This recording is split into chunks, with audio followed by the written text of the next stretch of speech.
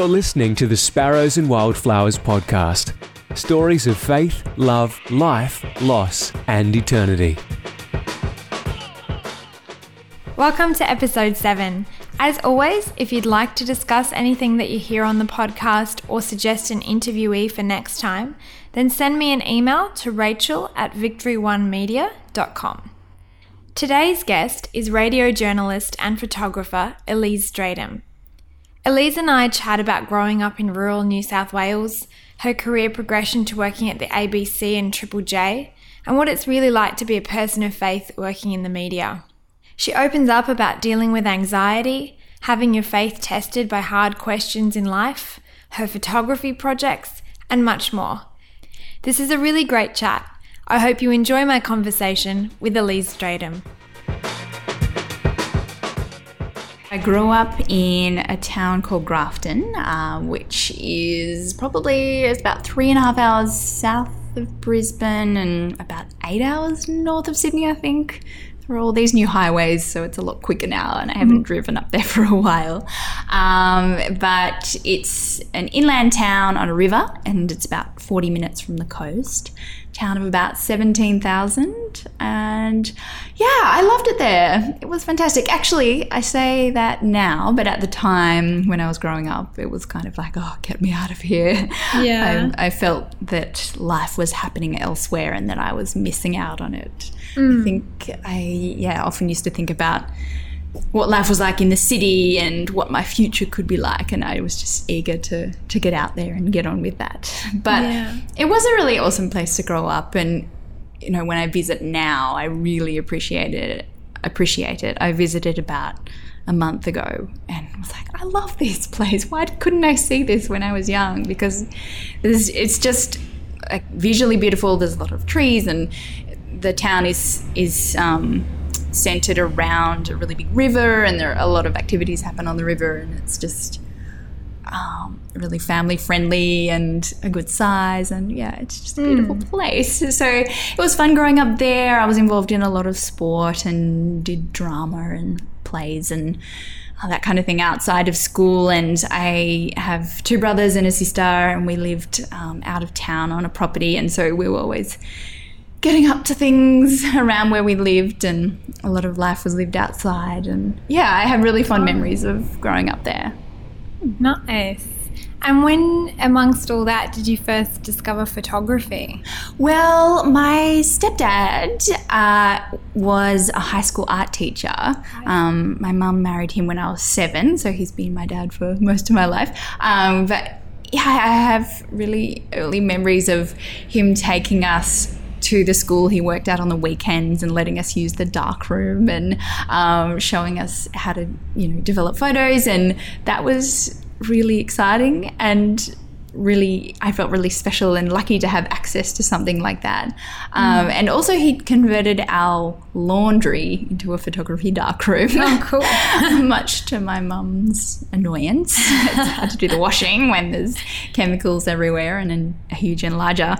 But so I felt like I was always around photography and cameras. But I think as a teenager I was more interested in being in front of the camera at times. But then in my late teens, I started just taking photos of friends and at school and school camps and things like that. And it just grew from there. And I just sort of had this really strong interest in sort of documenting what was going on in my life. And at that time, there was no way to really share it because like Facebook and Instagram Instagram didn't exist at that point, and Facebook was relatively new, so I was just taking photos and printing them out and sticking them on my wall, and it wasn't really about sharing them for likes and things like that. But that desire to document life and the world around me has just stuck. So cool. And what are your early sort of memories of God, or if not of faith or religion? So I went to church from birth, I guess you could say, a few weeks after I was born. I grew up in church and have been in church all my life.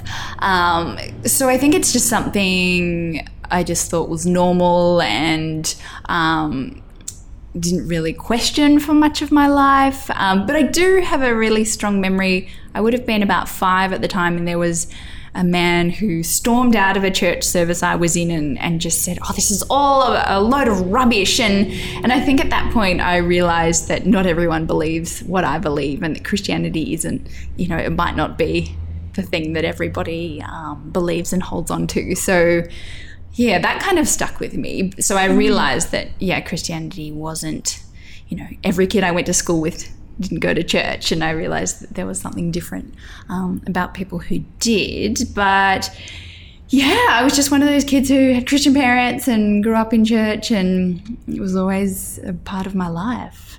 But yeah, as I've grown up and matured, my faith has definitely grown and been tested and gone up and down, and it's definitely been a journey. It's not just like I became a Christian and then everything was fine and coasted along. There's been a lot more to it, I'd say. Yeah, definitely. So then you obviously came to Sydney from Grafton and then transitioned into the media professionally. Can you talk about that journey? Yeah, sure. So when I was at university in Lismore, which was also northern New South Wales, I did a professional placement with ABC North Coast up there, and that was incredible and invaluable. I got a lot of experience, working at a professional radio station and producing radio, and I feel like that was the thing that sort of got my foot in the door and helped me then get subsequent jobs. My first job in radio after university was at a commercial station back in Grafton, my hometown, and so I was writing and reading news there, and then I was there for a year, and then I got a job at ABC Mid North Coast in Coffs Harbour, and I was there for about 18 months. And I remember on my first day, the journalist in charge sort of sat me down and said, "Okay, what are your goals? Where do you want to be?" And I was like, "I want to be at Triple J." And she was like, "Okay, let's make it happen." And so it was my goal to work in news, but for Triple J. And my boss in Coffs Harbour was very supportive and really helpful, and sort of we worked towards that aim. And then finally a job came up at Triple J in Sydney, and I applied for that and was lucky enough to get it. And then I moved to Sydney 5.5 years ago. And it's been a huge transition when I think back on it. I think, people who live in the country or come from regional areas don't like to admit that they were sheltered, but I definitely was. Okay. Yeah. And so then, coming to Sydney and meeting all types of people with really different beliefs and worldviews was not a shock, but I definitely noticed a stark contrast to what I'd grown up with or people I'd known prior to arriving. And then working in a really busy professional newsroom was also a big change, because in Coffs Harbour I worked in an office with 2 other people, and it was very quiet and much slower paced. So it was a challenge, but I'm really glad I came here. And the last 5 years has been a roller coaster, but I don't think I'd change anything. Nice. So what is it that you love about what you do? I think I love the buzz of the newsroom. I think I like being there when news is breaking and a big story is developing. There's a real rush, and it is really exciting. It can be a little frightening at times, especially if it's bad news, but it's really cool to watch people sort of then just like get to work trying to confirm details of a story, put together the facts, and get this story ready for radio or TV presentation. It's just a real rush to watch that happen, and and you do feel like almost privileged in a way to information that other people might not have or might have to wait to get. So I do enjoy having my finger on the pulse and being at the centre of it all. But that said, when I go home, I'm not much of a news junkie. Like, some of my colleagues and friends can't put their phone down and are constantly on Twitter and constantly watching ABC News 24 and that kind of thing. But I tend to sort of switch off, otherwise it just gets too much, because obviously news is constant and we have, constant updates and channels like News 24, which is constant news. So I think I definitely need to escape it at the end of the day and just sort of leave it there and calm my mind and focus on other things that aren't catastrophic world events or... Yeah. So you're on holiday when you're away. That's good. I try to be, because it gets too much. It just can become, as I said, really overwhelming. So... Has that, do you think that radio still is sort of at the forefront of, having your finger on the pulse, given social media and stuff? Has that changed the way you do things? I think it has. I think they work hand in hand, though. Often it seems these days Twitter is the first place where news breaks, and people will go to Twitter for updates and for like the latest information. I remember just a few days ago when the news broke of David Bowie's death, and on Twitter people were saying, I haven't seen anything about this on the TV news, and like they didn't believe the news because they weren't seeing it on the TV. But I think people need to realise it takes a lot longer to get news to TV than it does to Twitter, which has its pros and cons, because often it can be a little inaccurate, or in the race to be first, people aren't always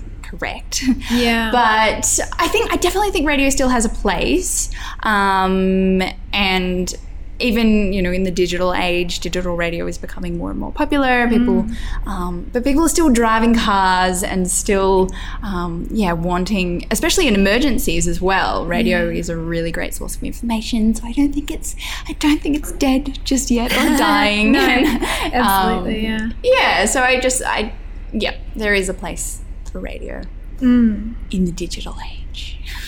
And what do you find most challenging about it? I think I can, as I mentioned before, get a bit stressed out with constant news and constant bad news. It can get a bit much when you're, repeating the same story every hour and adding new details to it, especially if it's like a terrible news story. It can just get... just too much at times. So that can be a challenge, to just sort of step back and make sure my mental state is in order and that I'm feeling okay and processing the information that I'm reading. And personally, anxiety has been a really big problem for me. For the first 2 or 1.5 years at Triple J and doing Triple J News, I was fine. And then it just sort of came on really suddenly once when I was on air, like a panic attack. And that was terrible at the time because I'd never experienced anything like that and didn't know where it had come from or why. And then that's been an ongoing struggle for the last few years. It's gotten much better and is far more manageable now. But for a good 1.5 years, it was a real struggle. And I just never knew when another panic attack could come on, and I never felt that I had control over that situation, and just sort of always felt like it could happen at any moment. And I think that like fear of what might happen often brought on the thing that you were worried about. It was a bit of a vicious cycle. And then that led me to stepping back from the breakfast news reading job that I was doing, which was a bit more high pressured than other news reading shifts. And then since, moving into news reading shifts that aren't as high pressure, things have gotten better, and, speaking to a counsellor and just really monitoring mental health and just making sure that I'm keeping tabs on that and not just sort of ignoring it has made a huge difference. And another thing that's made the biggest difference is just before each bulletin, like just praying and reading little scriptures that I have screenshotted on my phone, I found has made the biggest difference in helping me be calm and knowing that God is with me and in control of this situation no matter what happens. And that has been a real comfort. I feel like that's been really I tried so many different things to be calm, but I feel like that's the thing that has truly worked and does give me genuine peace. So. Wow, that's great. And such an encouragement. I think it's such a common problem that people are now able to talk about. And yeah, exactly. Because I think I was embarrassed for a while and just sort of thought if I mention this to anybody, they'll doubt my effectiveness at work and they'll think that I'm a bit crazy or something like that. You just worry what people will think and what it will mean for your career or position. But yeah, I think I just got to a point where I'm like, I definitely need help and I need to talk to people about this and I need strategies. So other than what you've already talked us through, is there a moment or someone you met or a particular news story that stands out as significant from your career so far? Well, not so much a news story that I covered, but that I was in the newsroom for. I think the Martin Place siege in December 2014 was a big one. I think, because we constantly hear of terrorist attacks or, things that sound like terrorist attacks all over the world all the time, and it's becoming more and more common. But I think I felt like it was a real distant thing. It was something that happened overseas. It wouldn't happen in Australia. It couldn't happen here or... Yeah, at the time, I think when the story first broke, I was quite fearful and just was, thinking that it was more than just the actions of one man and that there was a big group involved, and I just let my mind run away with that story. Yeah. But I think as we learned afterwards that it was just the actions of one man and maybe not as organised as people had first thought, but it was still something that really drove home to me the fact that no one is immune from this growing problem in the world, and that it is something that is something that we have to almost get used to and not expect but not be surprised by at the same time. So I feel like that was just a really a big shift. That news story shifted my view of the world and the world that we're living in and what the future could be like, which is a bit grim,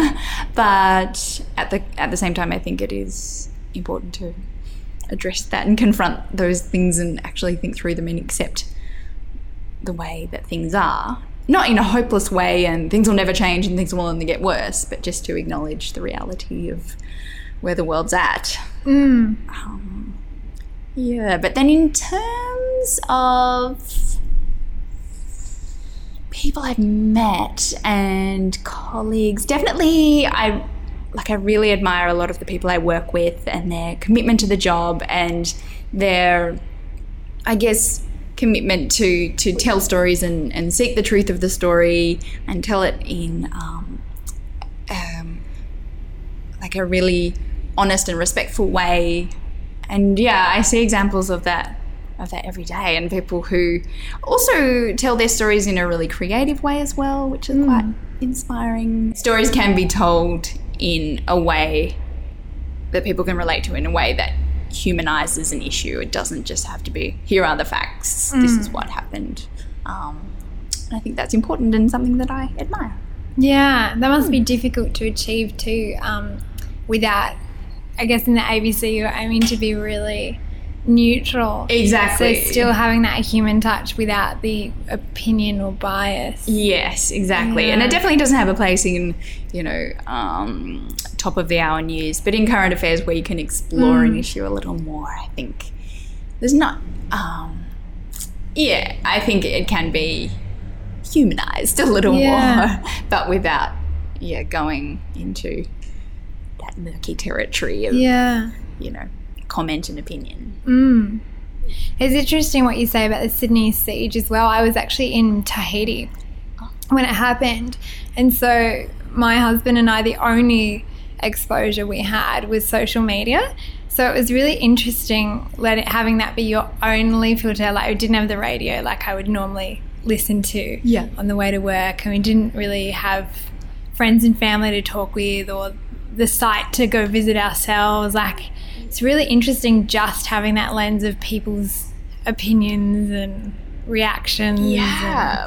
Because I think in situations like that, everybody wants to have a say and sort of chime in, and things can get really muddied and you don't quite know what's fact and what's someone... And depending who you're friends with and who you follow is quite skewed. Like, that's true. Yeah. So it's pretty interesting. Going back to your faith, you mentioned before that you've sort of matured and been tested and challenged in your faith. Can you talk about that a little bit and how it's become a personal reality for you? Yeah, sure. Well, yeah, I mentioned that I'd grown up in church and been, attending since I was born. But I don't think it was until I was 16 and I went on a Christian youth camp called Chrysalis. It was up on the north coast in this little beach town called Evans Head. I don't think it was until that camp that I really understood the idea of sin and forgiveness and that it related to me. I think I always thought, I'm a good person. Why, what's all this talk about sin? I haven't done anything bad. Why should I value, this message of forgiveness and God's grace so much? What does it really have to do with me? I mean, it's great for people who are drug addicts or might have had, have done all these terrible things that they can be forgiven by God. But what does God have? What do I need to ask forgiveness for? I really didn't get it, even after 16 years of going to church. And I think on that camp, it really hit home, the definition of sin, living your way and rejecting God's way. It sort of just made sense to me for the first time. And I realized that it was more than just actions, it was attitude as well. Yeah. And then I did understand the idea of God being such a holy God that doesn't tolerate any sin at all, and how it would be absolutely impossible for me to be a sinless person or someone as holy as him, and the need for Jesus to die and to pay that price for our sin, so that we could be forgiven and be in relationship with God. It was just something that came together for me at that camp, and it was a real moment of sort of just breaking and just being so sorry for my attitude and my assumptions, and but then just so thankful that God does love me and loves all of us, and that he went to the lengths of sending Jesus to die for us so that we could be in relationship with him. And just that understanding of grace. It's nothing that I deserved and could ever do anything to earn or receive, but just knowing that it was freely given, and that I just had to respond to that was just a huge thing for me at that point. So that really stands out as a significant sort of turning point for me. Also at that camp I met some really great friends who were the same age as me, and I sort of never had Christian friends who were the same age or a lot younger or older, but it was great to have this group of people who were sort of at the same stage of life as me, and even though we didn't live in the same town, kept in touch, and they were really encouraging in the years that passed. And one of them is my best friend still. Her name's Taryn, and it's just really cool that we could meet there at that time of life and stay in touch and be best friends. But as time's gone on, I think growing up, I think I saw life as you're a Christian and you believe XYZ, you're not a Christian and you believe XYZ. I felt it was really sort of cut and dried and very clear. But then as time's gone on, I realised that life is not so black and white, that there is a lot of grey. And as I grew older and experienced more in life, I think it raised certain questions about what it means to be a Christian and what I believe and how to live it out and how to live in response to God's grace. And I think, there have definitely been times where I haven't been able to answer the questions that I've been struggling with. For example, when I moved to Sydney, I think it was the first time, which sounds so silly because I was like 26 or something, but it was the first time I'd engaged in things like feminism and the idea of same-sex marriage and even like sort of mental health and depression and anxiety and that sort of thing. I'd never really engaged with these issues or looked at them through a Christian lens or just really thought twice about them, which sounds so ignorant. But when I moved to Sydney and started working at the ABC and met people from all walks of life with different beliefs, I was sort of forced to really engage with these issues and think about them and think about my stance and that kind of thing. And there were definitely times where I thought, I don't know, how does this fit with what I believe and what the Bible says? And there've definitely been times of confusion.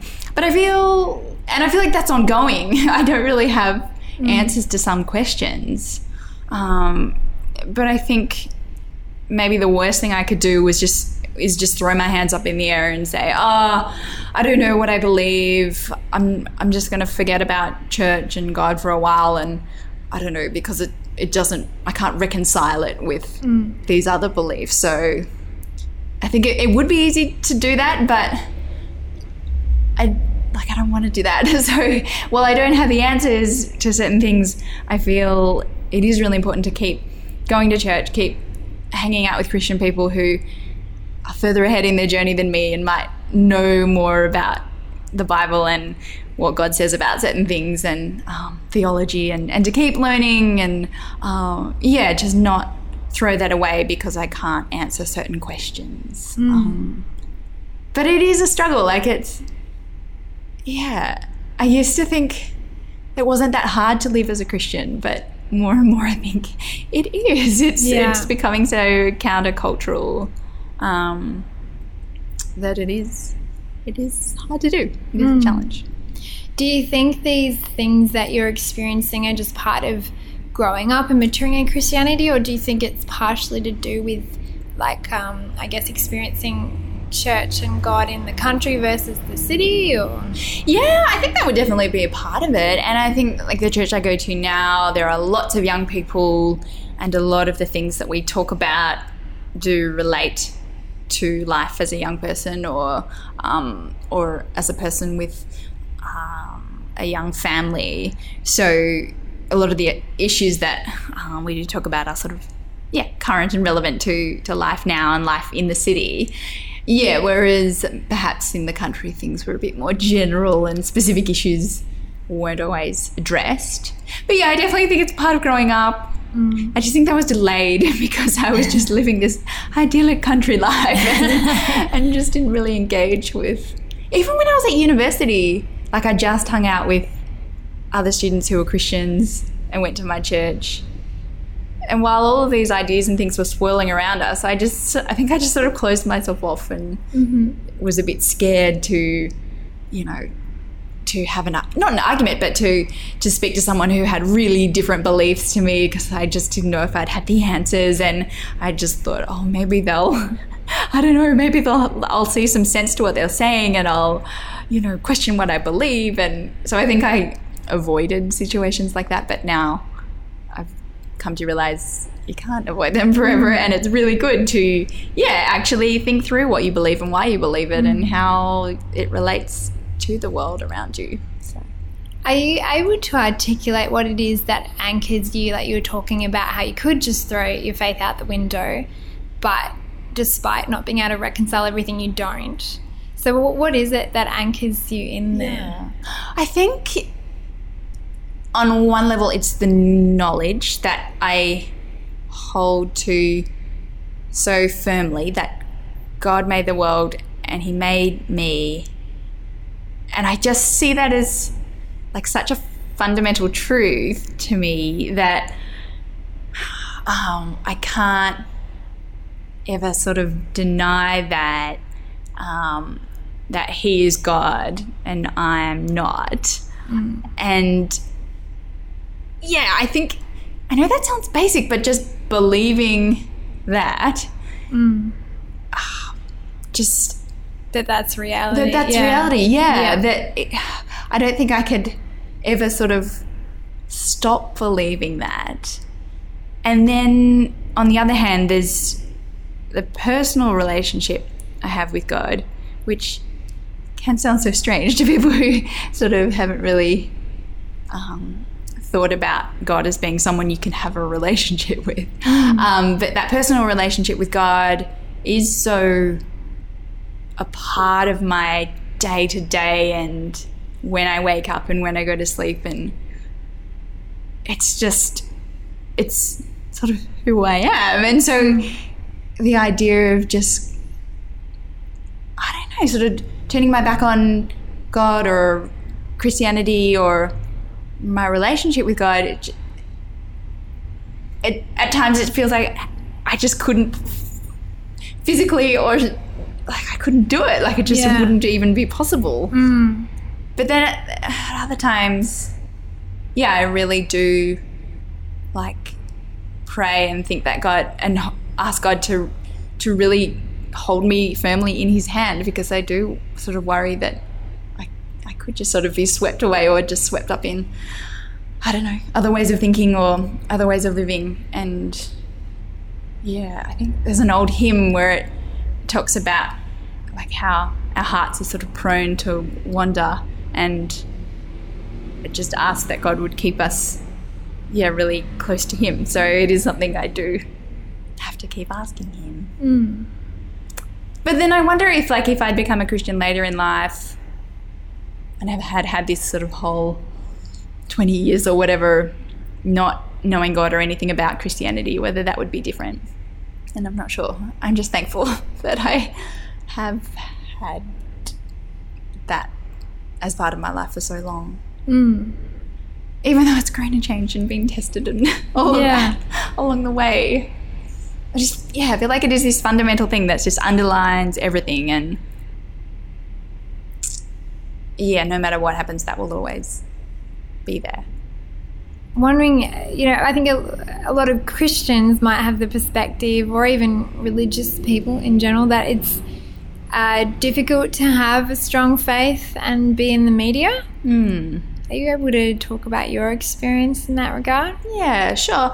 Yeah, well, I think you definitely do come up against people who have really different beliefs and really strong beliefs to the contrary. I've worked with two guys who were quite vocal atheists, which has been difficult. We never had trouble with our relationship, but then I guess we weren't super close.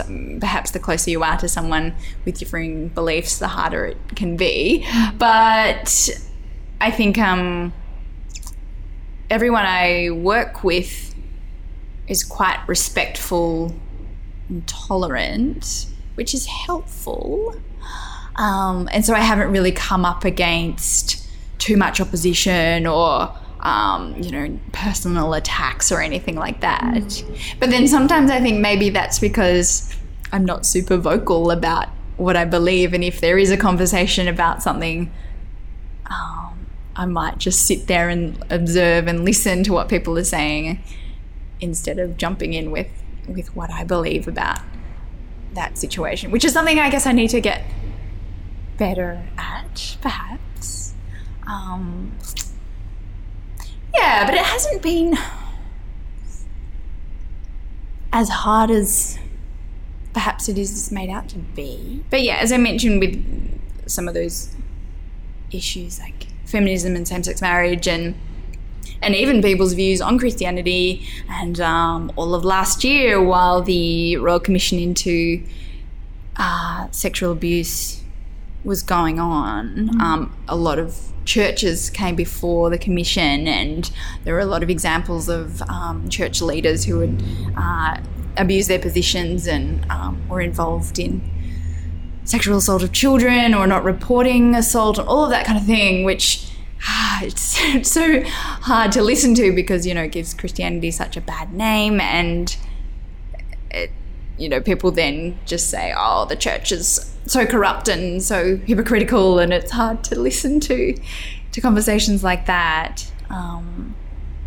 So there are definitely challenges and times where you feel on the outer, and times where I've felt that if I do speak up and say what I think, that I'll just sort of be rejected by my colleagues or just sort of disregarded.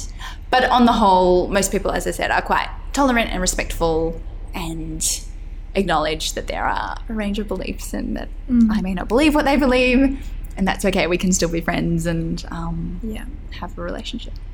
Nice. And just in general, do you have advice for people who would like to be in the kind of role and career that you're in? Yeah, sure. It is difficult, and perhaps becoming more difficult, to get a traditional role, you know, as a journalist or a radio journalist or a TV journalist or a print journalist. But the positions are definitely still there. For example, the ABC offers cadetships every year for young people who would like to be radio or TV journalists, or online journalists. Can't forget the online world. That's a big part of it as well. But I think, taking the initiative to sort of get things started yourself is really important.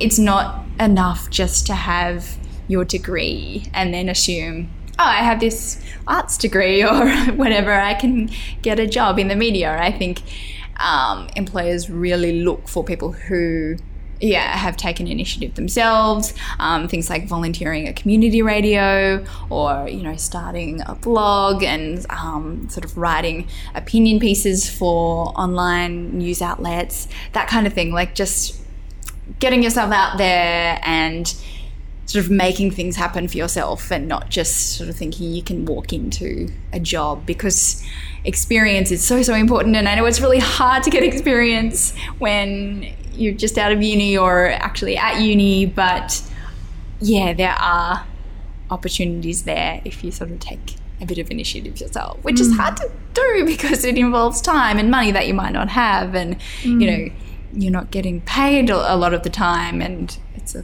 thankless task, but I think it is worth it in the end. I did a lot of community radio while I was at uni and in the year after uni, which was quite helpful, and I was taking photos for online music websites and writing for them as well, and all of that was just sort of volunteer work and no money, but great for building up a portfolio. So you obviously are a photographer as well, and got a couple of blogs and projects there. Can you talk about that? Yeah, sure. So photography is something I've been interested in for quite a while. As I said earlier, just sort of used to document my life and things that my friends were getting up to, and just that kind of thing. But then as my interest in photography grew, it was about the same time my interest in music was growing, and I was going along to gigs and I'd see the photographers up front who were taking photos of the show, and I was like, I want to do that, I want to be up there. And so I sort of sent work that I'd done to various online blogs and music websites, and just asked if I could shoot for them, and some said no, some never got back to me, and others said yes. They're like, okay, here's a media pass to this gig, do what you can. And cool. So just started out shooting gigs, and then I started working as an assistant with a wedding photographer who was based up near Byron Bay, and that was so great. I learned so much from him, and that really sort of built my skills and helped me develop as a photographer, because obviously at a wedding you've just got to work with whatever you've got. You can't really control the situation, and things only happen once. You can't ask people to redo their kiss once they become man and wife or anything like that. It's a really great training ground as a photographer, I think. And so, I was doing weddings and doing gigs, and then just shooting my life around me and putting it online, blogs and that kind of thing. And in 2011, I went to the US for 3 months to do a photojournalism course at the International Center of Photography. And that was a real turning point for me. I think at that point, I wasn't sure what direction I wanted to go in with photography or what kind of photography I wanted to focus on. But that really helped me see that documentary and photojournalism was the direction I wanted to head in. And when I got back to Australia, a little while after that, I started this project that I've been working on for the last 3 and a bit years called Small Town Girl, where I photograph teenage girls in small towns in Australia, the US and South Africa. So that was just something I was interested in and thought, I might as well just start this and see where it goes. I had no real sort of goals or timeline or idea of what I wanted it to become, but just slowly but surely it's just sort of taken over my life, and it has become this thing that I'm super passionate about and really want to pursue and do more of, and it's become a bit of a big thing, and photography is the thing that I'm compelled to do and love doing so much and feel the most me when I'm doing.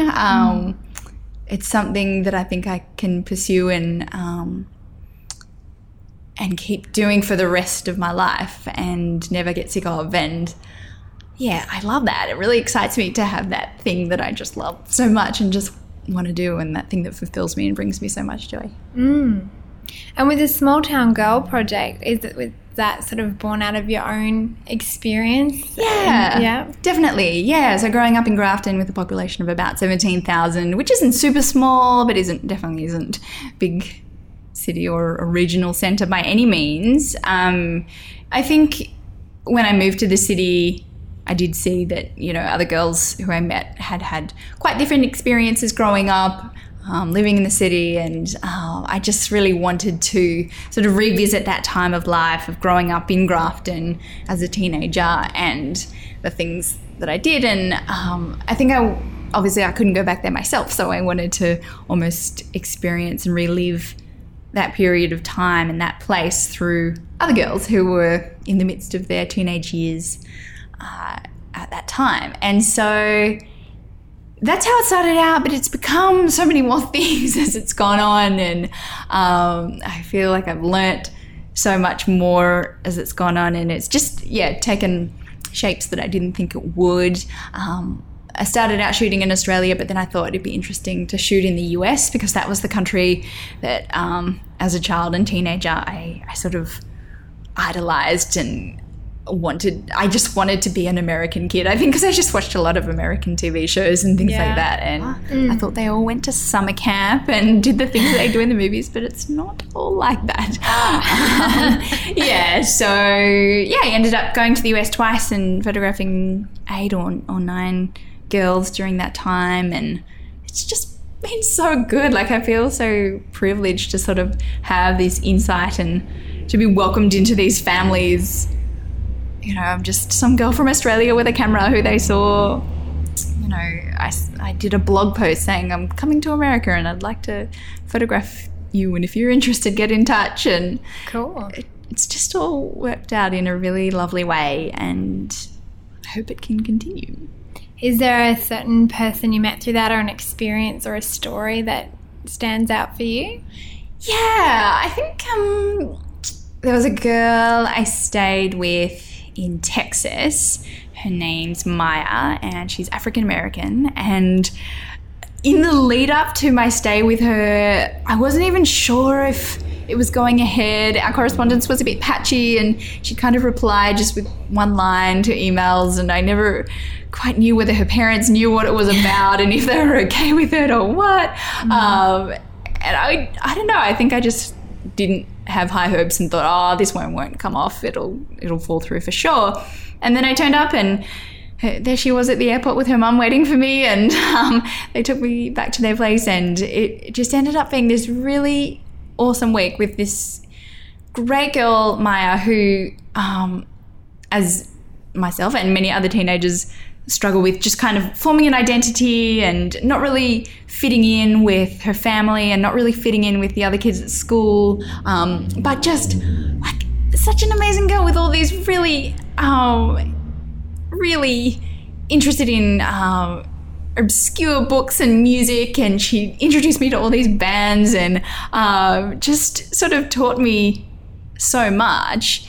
And whereas other people had sort of just written her off and gone, oh, she's so weird, I think maybe just that experience of having someone come and hang out with you with no real expectations and just give you a chance to be yourself and tell them about yourself, I think it was a really amazing experience for both of us. And at the end of the week, she like gave me a big hug and she's like, this has been the best week of my life. And I was like, oh, wow, I just couldn't believe that it had made such an impact.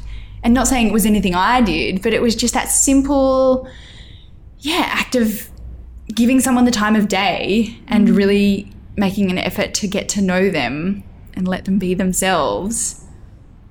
It just had a really profound impact. And as I said, it was super simple and anyone could do it. But you just don't think to do that, or you don't have the time to do that with other people. But it just made me see just how important that is and how much of a difference that can make to someone's life. I'm wondering if you have a particular Bible verse or story that is significant for you that you'd want to share. Yeah, well, I mentioned before that in struggling with anxiety, it's really been helpful just to simply pray before I read a news bulletin and have some Bible verses screenshotted on my phone so that I can just read over them and be reminded before I put myself in a situation that in the past has been anxiety inducing. And so one of those is from Philippians chapter 4, verses 6 and 7. And I'll read it out because I always mix it up when I'm saying it from memory. But it says, do not be anxious about anything, but in every situation by prayer and petition with thanksgiving, present your request to God. And the peace of God, which transcends all understanding, will guard your hearts and your minds in Christ Jesus. And I think that's a verse that I have heard a lot, and people just sort of toss it around for someone who is going through a stressful time or is worried about things. But it just really sort of hit home when I have been struggling with anxiety and really became real for me. And I love that bit about the peace of God which transcends all understanding. That's just so comforting to me, and so I don't know, it's just that has been, it's really been significant for me. And the idea of God guarding our hearts and minds in Christ Jesus is just like so comforting and so calming. And so that's been a really helpful verse for me. And then also 1 Peter 3:18, that Christ died for sins once for all, the righteous for the unrighteous, to bring you to God. And I think that just really easily and sort of succinctly sums up the Christian message. And in just like a sentence, it's just like such a great thing to be able to cling to and remember. And that idea, that Jesus' death was once and for all people, and don't need to continue working for God's forgiveness because it's already been done, and that Jesus has already died on the cross, and that's been the sacrifice that was needed to atone for our sin. And I think that's as well really comforting and really reassuring, and something I hold on to. So to finish on then, what are your hopes and dreams for the future? So when I was younger, I think I was always someone who had goals and was working towards something, whether it was a job or just a travel destination or something like that. I always had clear goals and things that I was working towards, but now I don't really feel like I have the clearest of goals. But I just want to live a life that is centered on other people and getting to know them their stories, and just having understanding and connection between people, because I've just seen in the past time and time again how powerful that is and how empowering that is as well. And so, if I can just keep living a life like that, and especially through photography, if that can sort of be the key to meeting new people and hearing their stories and learning from them, then that would be great. Sparrows and Wildflowers is brought to you by Victory One Media and hosted by Rachel Simpson with artwork by Nicola Gibb.